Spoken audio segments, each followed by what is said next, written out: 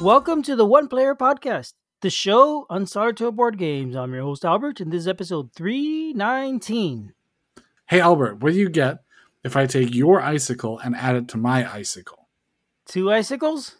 No, a pericle. A pericle. Ah, yes.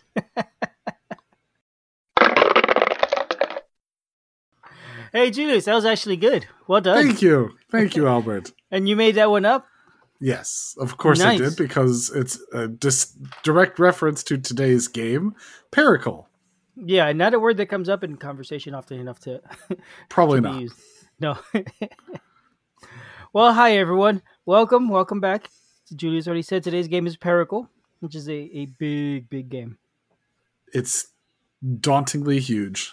It really is. There's a lot to it. And I will tell you right off the bat, I did not get through all of it, and I mean, sorry, it's just a lot to get through. This is a role playing game. You could compare it to Gloomhaven, for example. It's a big fantasy game with a lot of story and stuff, and apparently it has been compared to Gloomhaven by others because of the way the combat works. But I would say it's probably not really that much like Gloomhaven. There's definitely huge differences. So, but that's the kind of game you're getting. This is a fantasy game where you're moving figures in a map and exploring, and it's really more like D&D than anything else, I would say, almost. Well, D&D usually requires, someone else to roleplay along with. So is this a solo RPG or a game? It is a board game with an RPG component that is controlled by an app. So it's an app-driven game. I see. So I mean, so that was my summary of the game already, I guess, right? So let's jump into the components. It's a big box. It's heavy. I'm not exactly sure the size, but yeah. When you say big and heavy, I don't really think you are conveying the size appropriately of this massive box. Well, I mean, no, I don't think it's that huge. Actually, I think it's probably about the size of a Mage Knight. I don't think it's much bigger than that. Okay. Which is, I mean, it's a big box, but it's not massive. I suppose. It's not Gloomhaven big, right? It's not a suitcase that you could put your wardrobe in when you travel, sort of big. Looks bigger to me, but okay. Does it? Okay, yeah. But I mean, it's a hefty size. It's a big box. It's heavy. And it's heavy because there are a lot of boards in this box. Actually, it's mostly boards. It's something like 35 double-sided boards in the box. Made of thick cardstock, made out of like board material. So that's the vast majority of what's in the box. Most of the boards are single piece boards, maps. Some of them, about 5 or so of them, are 2 pieces that you put together with puzzle locking thing. So some maps are a little bit bigger, some are smaller. So basically, they made a map for each different scenario. And as you're playing, you're going to revisit these different maps. I don't know. I assume that each map gets used only once in the story. I don't know if that's true or not. If that's the case, that seems kind of crazy. But I haven't reused them for different locations. I have reused a couple maps when I've revisited a place. So that is the first component you're going to get in the box. What else do you get? There's about 75. There's exactly 75 plastic miniatures in the box. I think it's exactly 75. They're acrylic, sort of like a plexiglass or something. The little shaped miniatures with color pictures on them and acrylic stands. So they're really nice looking. I think these are exciting because I could potentially use them for other games and whatnot. They are relatively generic, so they're pretty reusable. Like there's zombies and there's maybe dragons and stuff like that. And then there's a bunch of different hero figures. One minor annoyance about them, I guess, the figures, because they're plexiglass. I don't know if they're plexiglass or acrylic. I'll probably call them They're acrylic. They're acrylic. Okay. They have a protective film on them, right? So they come. When I first got it, I didn't realize it was a protective film. I thought the back of the figure was just sort of frosted and the front was clear. Except it was weird because it was actually the other way around. The back was very clear and the front was frosted. And I thought that was strange. And eventually I realized, oh, wait a minute, this is a film. And I peeled it off and wow, it looks really nice now. Nothing in the rules that I found told me that it was protected and I should peel them off. And so I could see somebody playing with it and never realizing it. And also, it's really hard to get them off. It's slow, tedious. So I'm basically, as a new figure gets used, I will peel it then. It's frustrating to do it ahead of time because it'll, at least for me, it'll take a while. I'm pretty familiar with that particular thing from dealing with other acrylics because a lot of acrylic things have that protective sheet on them, especially the ones that have printing on them. So I'm familiar with it. I know it's there. In fact, recently my wife ordered something acrylic and used it for a long time. I'm like, do you like it with the look of the sheet? She's like, what sheet?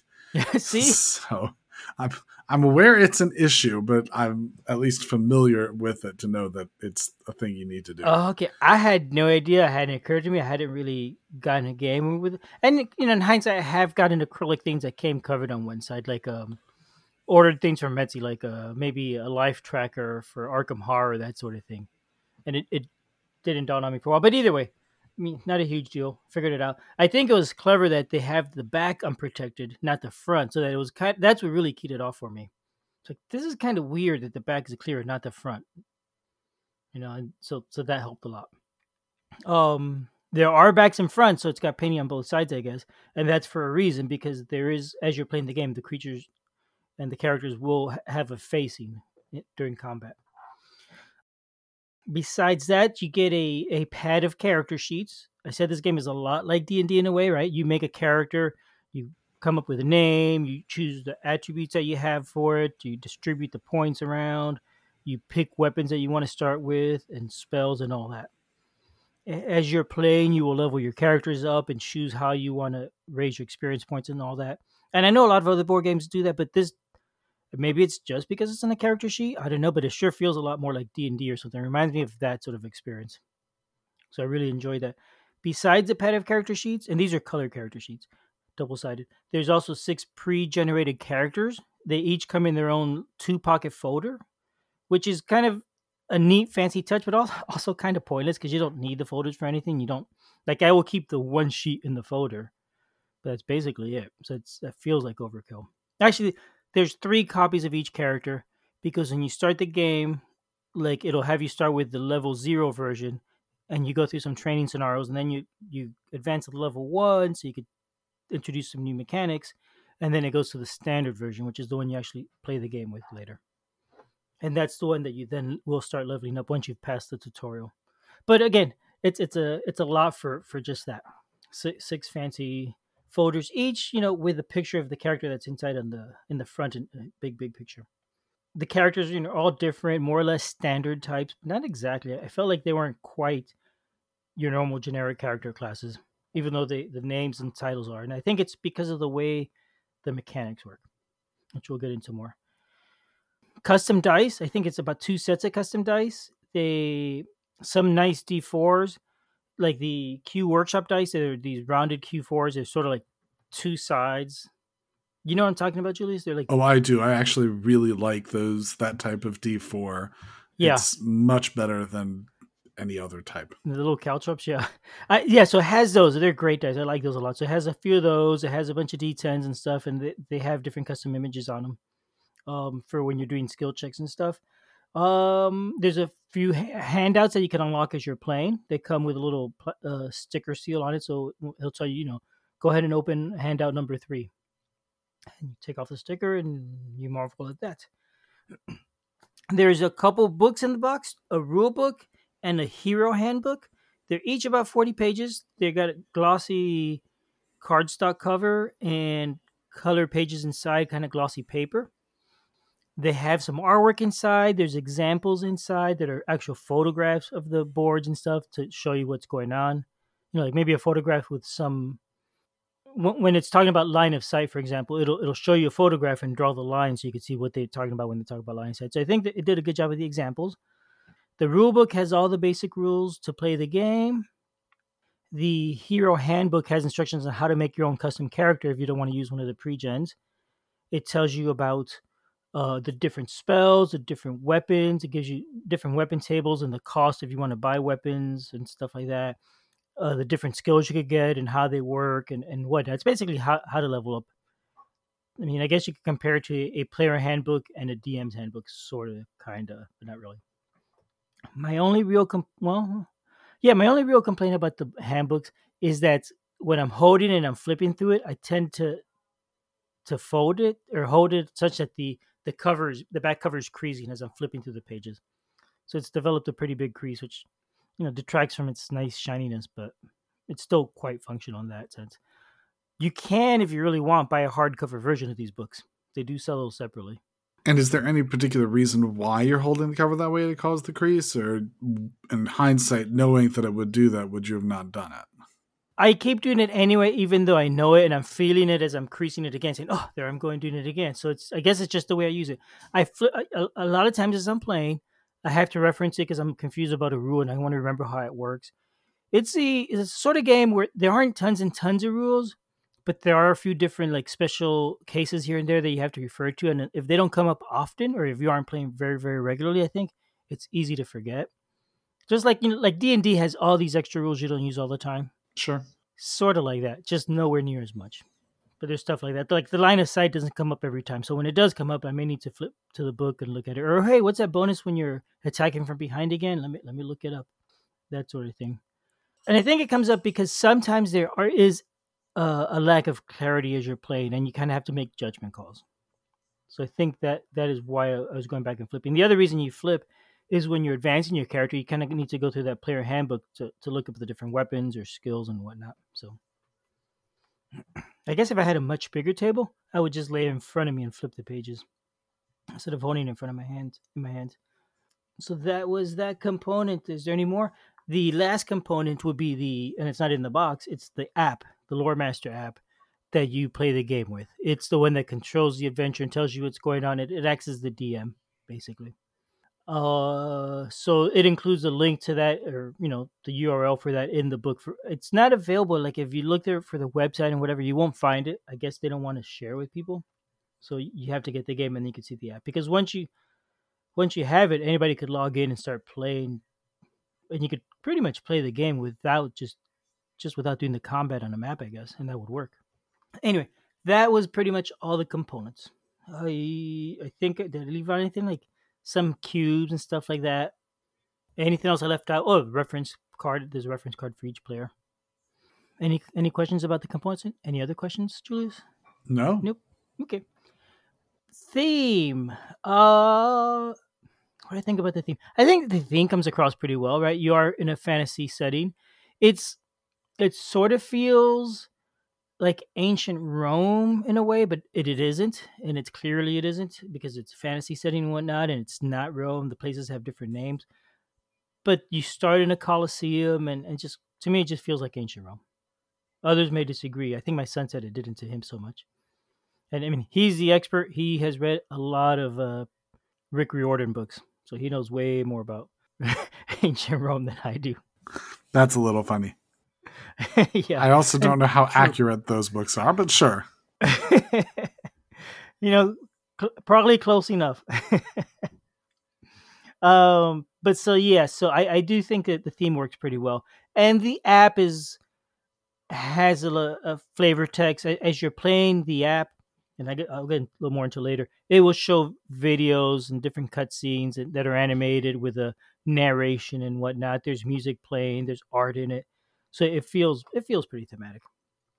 That's it. Yeah, I guess that's always really fast. The theme isn't usually a very long section, is it? How we also can talk about how well the theme comes across with them, and I do think, I mean, based on what it is that I'm looking at, it looks like the theme is relatively well conveyed. Is that still accurate? Yeah, yeah, I'd say that's accurate. I definitely get the theme coming across. It feels like a fantasy setting. Yeah, I never feel like I haven't come across anything that made me think, "Oh, this is doesn't make sense." No. Something I just noticed from one of the pictures that I don't think you mentioned about components. The bases of the acrylic standees are actually hexes and not circles. Yes, they're all hexes to fit exactly on the hex space. Oh, that's Um, nice. the maps are hexes, yes, so they fit perfectly. Yeah, I mean, these figures are pretty decent. You could use them for all other games and whatnot. I think they would work really well.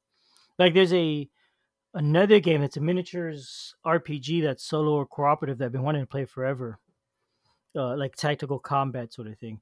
Um, and I didn't have the figures, and now I'm thinking, yeah, these would be perfect for that game. So I'm all set for that. So the rules. I already mentioned the rules when I mentioned the components, right? They're clear. I found them clear and easy to follow. Lots of examples throughout, lots of color. It's not too dense. Paragraphs, yeah, there's a lot of text, but it doesn't feel overcrowded and super dense. And it's really not a complicated game. It's just they're very not. I want to say very many, but I don't think that's really accurate. I think that there's enough exceptions to the rules and special cases and stuff that I find I need to reference a book often. I already mentioned the issue with the bending. I like how the handbook, the hero handbook, and the rules handbook are separated. That's handy because two different people could be reading at the same time, so that really does help out a lot. Not everything in the rulebook applies at first. I wrote this down. The also you don't really need the rulebook at first because when you go play, that Lore Master app does include a tutorial that'll walk you through it anyway. And as you're playing, it'll say, "Do you want a tutorial or do you want to just go on to the next section?" So you could just wait and use the tutorial. And if you're playing multiplayer, and I should say I did play all this with my son, it was all two players instead of solo, but it is effectively going to be the same. And as a matter of fact, with a two-player game, they really tell you need at least three characters. So we were controlling an extra character anyway. So it's never a true solo sort of thing. It'll ask you if you want to do the tutorial or if you just want to jump into the next section. And if you're playing multiple players, you probably just want to do the tutorial. If you're doing solo and if you already read it, you don't need it, but it's still handy and not too, it goes quick enough. That's not a problem. So then the gameplay. I mean, the game's play starts with getting your characters ready, right? Either you're going to pick a pre-gen or make your own. It's definitely much easier to just take one of their pre-gen characters from the beginning and then go through the tutorial. If you're making your own, you're gonna have to spend more time. You're gonna need to understand all those rules first, because if you're making a character with spells, you can want to understand how the spells work and how the combat works, because they're gonna affect the combat and whatnot. So it's definitely a slower process. I would recommend just using the pre-gens from the beginning, picking one that you like and going with that, and then later on they even say if once you've gone through the tutorial, the introductory levels where they teach you how the basic combat works and have you do a couple basic fights, they say if you want to now make your own character, this is the right time to do it. And they warn you ahead of time. They said, we're going to give you a chance in a little while to switch to your own character if that's what you want. So they set you up for that. I just went with the pre-gens and kept that. Didn't wasn't inclined to make a new character. Part in part because of the podcast. I guess I think in hindsight, if I really were gonna play this long term, I would have probably made a different character because the one I picked, I like it, but it's not exactly what I wanted. It's not exactly what I was looking for. So that's the first step. You're gonna make your characters or choose your characters. Once you're done, go to the website, log in. Somebody's gonna log in with an account and start your campaign. I believe you could have multiple campaigns going at once. I have not tried that. Do they interact in the same world like it does in Gloomhaven? What do you mean? I don't know. Well, in Gloomhaven, if you have multiple campaigns going at once and one of them unlocks a thing, the other ones can also go to Oh, that unlock, or if it does a tag that would cause an unlock somewhere else, it applies. So you can sometimes have interactions between the different groups that are running in the same world. that's neat. No, I do not believe so. I don't think it does that. I did not play enough to have an experience with that. I did start a second campaign, but actually that was separately on my own account, which is a bit not the brightest idea, but I did that because we have been playing on my son's computer, and then he was using it for schoolwork or something one day, and I wanted to play some more, just to get more experience for the podcast. So I started on my computer, started the account, skipped through all the scenes that we had already done, got to the next fight and sort of thing, went through a couple more scenes, and then the next time we played, we on his computer we had to skip a few scenes. Not the best way to play, but yeah, whatever it works. Once you're playing, the actual gameplay consists a lot of reading along with a story that's displayed on the computer. It'll tell you what's going on, where you're at, a lot of flavor text and that sort of thing. And occasionally, or often, it'll have you do a skill check or choose from a number of prompts, like oh, this person's here and they're looking aggressive. Do you want to confront them? Do you want to go hide, or do you want to do this? And you choose which one you want, and then the story continues from there. So you have choices to make.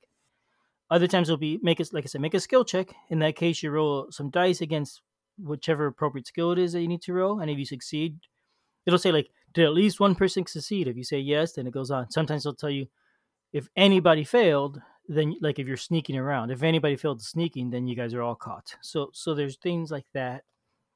I know Ashy, and depending on how your roles and whatnot go, then the story continues. There's also occasionally then there's a fight. Some happens and you have to fight. So now it switches you to the map. It will it will show you a setup map. It'll tell you which board to use. You find the board, you pull it out. It tells you which figures to use. So you find the correct figures. You put them on the board where it tells you, and then you do the combat. The app will actually handle all the enemies for you. You position yourself on the map. It tells you where to position the enemies. As you're playing, it'll roll for the initiative, tells you whose turn it is to move. When the enemies have to move, it'll tell you how they move. You could apply conditions to them. So, if, for example, you cast a spell that makes somebody drop their weapon on the specific enemy, you say the weapon is dropped, and on their turn, they will spend it picking up their weapon. They'll decide. So it's pretty smart about how they act. It'll tell you if they're moving. It'll tell you, oh, go to the nearest enemy or go to the farthest enemy, whatever that specific character wants to do as a strategy. And if there's a tie, then it gives you a second choice. Pick the one that's weakest or pick the one that's strongest, and so on. So you go through until you get a specific target. So it'll handle all that. It'll tell you if they're casting spells. It tracks their, well, it sort of tracks their health. When you're playing now on your side, when you're playing your characters, you're rolling dice. You're tracking your damage on paper. So if they hit you for 3 points, you have to mark 3 points on your character sheet. When you attack them, you roll your dice, and it tells you if you did 3 points of damage on them, you subtract 3 points from them on the app. Once they die, then they're removed and they're no longer in combat. So it does a pretty good job of managing that combat. I thought that worked pretty well. You are able to step back and forth if you make a mistake here and there, so you could do that. I don't know if you could go too far or not. I never tried that, but that also felt like cheating. There's things like you could add. If you cast a spell for a familiar or a creature, you could add creatures into the board on your side, or the AI may add creatures on the board and they will put them on. And now they're also taking their turns in the correct order and whatnot.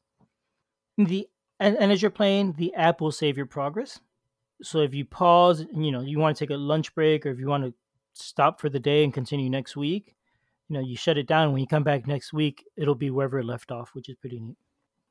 So I think that covers it for gameplay. Basically, like I said, you're interacting with the app, reading along and following prompts, and occasionally switching to the map and then going back to the computer. Actually, I would say maybe half the time is on playing on the map, and half the time is just reading through the story and interacting on the app. So it is a surprising amount of time that is actually not on a physical board. At least I was surprised by that. So I think that will cover for how the game works. I don't think there's any need to get into detail about how the dice rolls work necessarily They're dice. and that kind of stuff. It's nothing terribly surprising. Actually, maybe I'll cover a little bit of my thoughts if I remember. Which, let's jump into that next. So the first thing about this game is I'm really enjoying it. Actually, I'm enjoying it a lot more than I expected to. Nice. I'm having a lot of fun playing the game. I love having my character sheet and feeling like I'm playing D&D. I I am finding that I want to like keep going and see what happens. Last night we were playing just to be more ready for this podcast, and way past my bedtime. I was like, okay, maybe we should stop because I really need to go to bed. So there's some of that going on. So I think it's really interesting, really fun game. Well, the skill checks are surprisingly easy. I think I'm it's just the way they set it up. I don't know why. I think that's usual for RPG type things. I guess. Well, so you roll a die to see if you succeed, a D10, right? And one of the sides is an automatic failure. 4 of the sides have a number 1, 2, 3, and 4, and the rest are automatic successes. So really, only like 4 of them matter. And to me, that just, I guess it's if it was just a regular D10 with numbers, it probably would be the same. Basically, anything from 1 to 6 would be a success, and then the rest are optional, sort of thing. But it feels weird. Um, but yeah, so all the rolls are pretty simple. The app handles the enemies really well. I like all that. There are things I don't like though. The one thing I don't like personally is how much time I'm spending on the app. I'd rather be a game that's just a board. I don't want, like, I noticed last night we were playing and we're all sitting there on the screen with my son reading the stuff out loud and doing voices for the story and whatnot, or occasionally click. And he's controlling the computer, and we're all watching the computer. So I had to a couple of times I told him, "Can you make the screen bigger because I can't read the text? You know, it's a laptop screen, and we got a crowd really close around it. I wish we had a bigger monitor at the dinner table." So that's a little bit of a drawback. Probably not as much of a big deal if you're playing solo, but I with a mean, group of people, that'd be a problem. I think if you're still spending more time reading the computer than you are playing the game, that's still even on solo that feels like an issue. Are you Well, I playing mean, the game? it you are playing the game, right? You're interacting with it. You're doing stuff. You're making choices. It's just a lot of the game is digital. It's not a true board game. It's a hybrid, half board game, half video game. Yeah, but some games that are hybrid that have apps to go with them, you still feel like you're playing the game. Like Search for Planet X.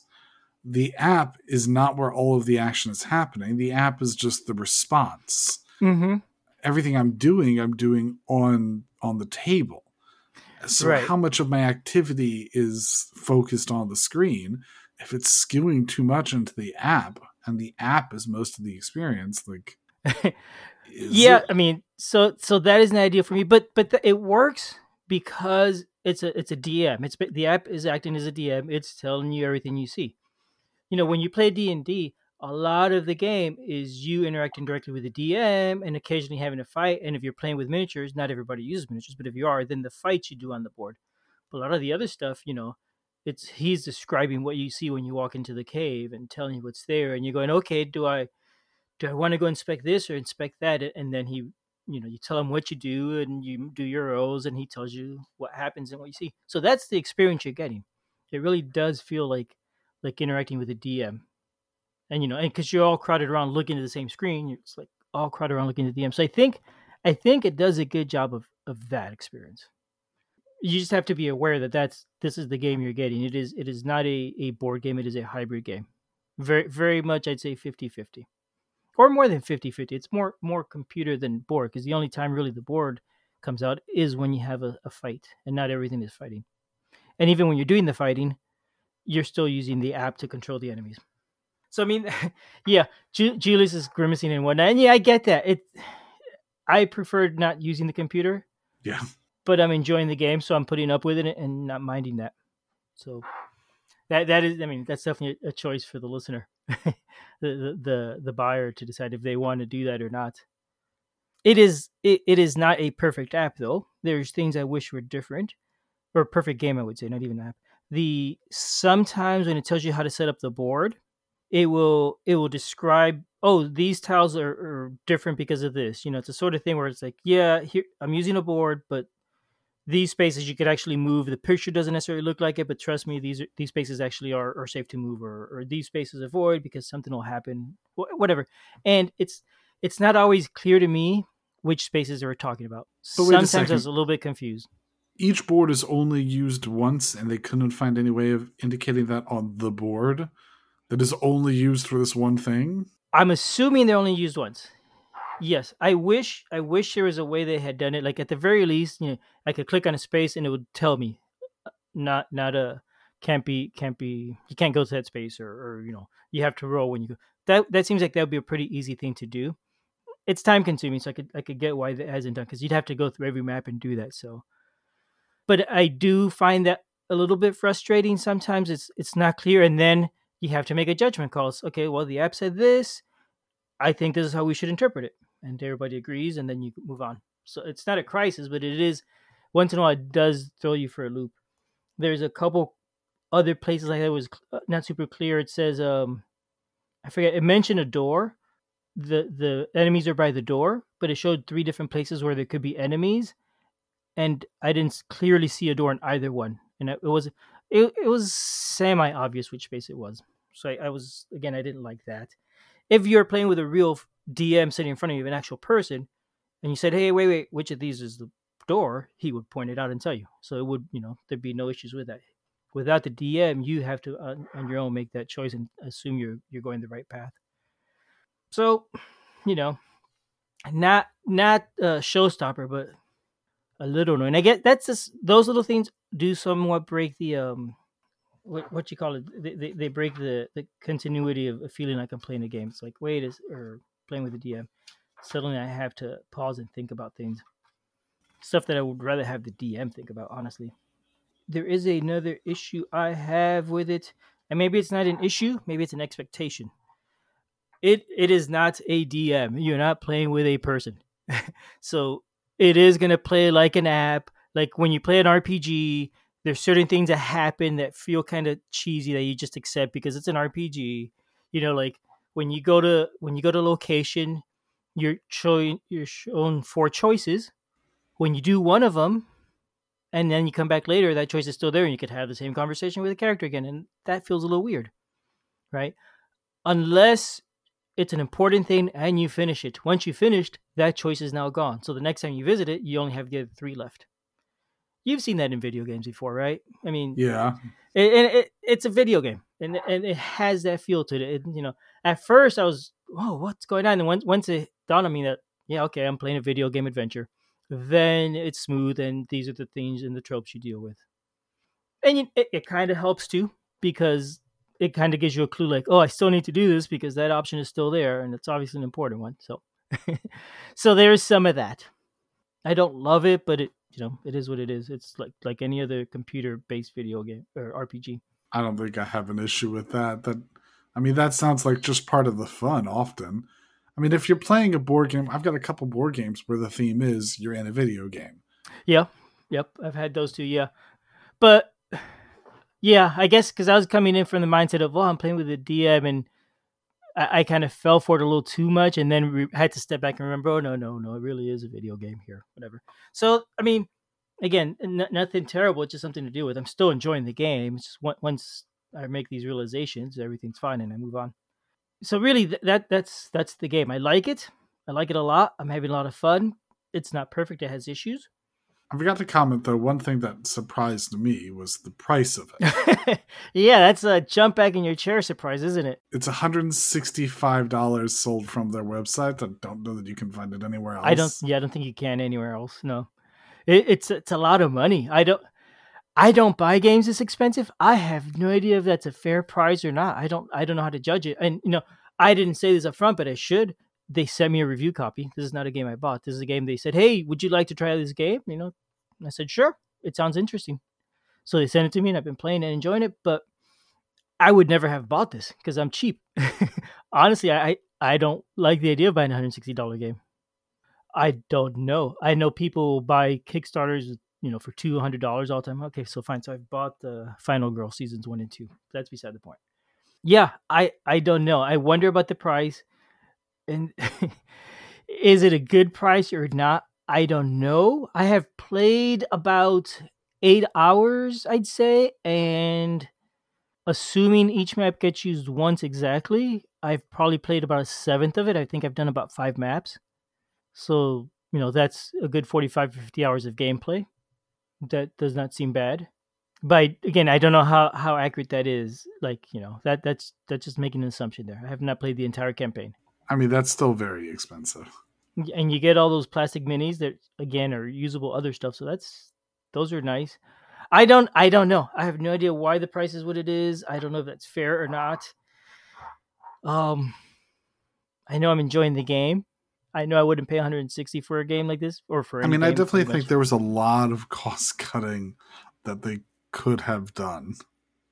I mean, a basic one would be many other games have a binder book Right. Something like that. where Yep. everything is a bound book instead of having a whole board for each individual piece that's used once. Again, I don't know if it's only used once. That is an assumption I'm making. I should have asked, but I don't know. I That mean, is a fair question. Um I do know that they recently released more content for the adventure so that like if you had finished it you could go back and now and add a little bit more to it and play some more. So they're adding content. It's still being, not saying completed because it's a done game, but they're releasing more content for it. I did ask the designer a couple questions, and from what he tells me, they do have other plans and stuff that they're thinking about and working on, and stuff that they want to revisit and add to. So it sounds like you're going to get a lot more play out of it. One thing I didn't like was that I have I wish there's some sort of like a chapter sort of thing showing me where I'm at in the adventure, and there is no way. So like if I needed to jump back to something, it's impossible. And that makes sense in terms of the story. But apparently, once you finish it, there still isn't a way to jump back and redo a certain scene. I think he said that that's something that they'll look at.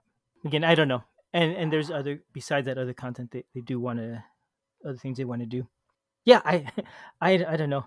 That price is scary, but you're buying into a big game with in theory a lot of replayability. Well, no, the adventure isn't replayable. Once you've played the adventure once, right, you're done. You can replay the same adventure and see how it goes. Which is a thing. I believe there's branching content. I don't know exactly what that means. So I think it might be that the second time you play, you might see stuff you didn't the first time. But I have no idea how involved that is. There was something else I was going to mention before you brought up the price, and I forgot what it was. Sorry. Yeah, no, that happens. And it might have been about the extra content stuff, honestly. I mean, the components do look nice. The acrylic pieces look nice. I find it very surprising that you cannot get their rulebook to look at in advance of purchasing the game. Yeah, I don't know why. That's good. You could buy the hard copy. That's a thing. It's not available to download. You can get it from the app. That's the only way to go get it.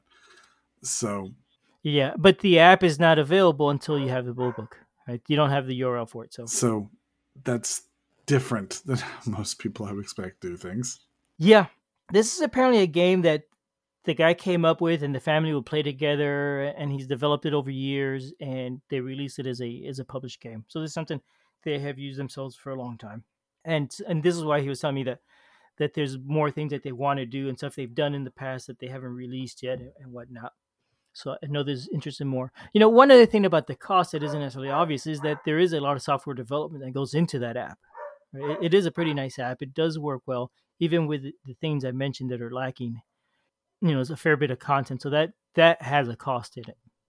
Granted, I mean it's a one-time cost, but a cost of the development that they have to recoup. So I mean, I guess that's. I hear you, but an app like you can play a full on like their virtual RPG games for like $10 on the App Store that you could play.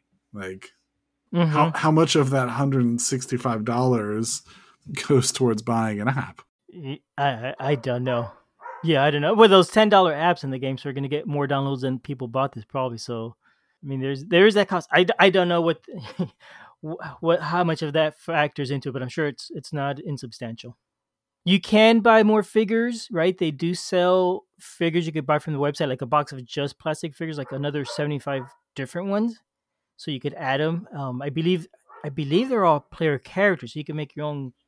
When you make your own custom character, you could choose from all the different acrylic figures you add and whatnot. And there's other add-ons you could get from the website, but none of it felt necessary. Other than I think there is a book of spells that does add more spells and stuff like that, but it isn't necessary. It would just be more if you did have it. So yeah, I mean that that's Pericle. It's a neat game. Really like it. Kind of expensive. I don't want I hate dwelling and going and ending on that, but like I said, I'm cheap, and that does shock me personally.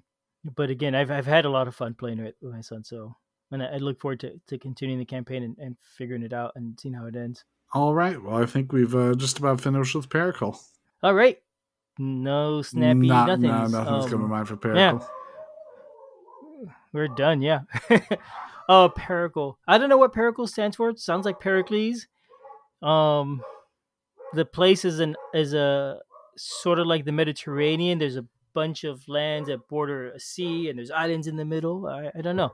Au revoir. Sorry, everybody. Not this time. Goodbye, all. Goodbye. Bye.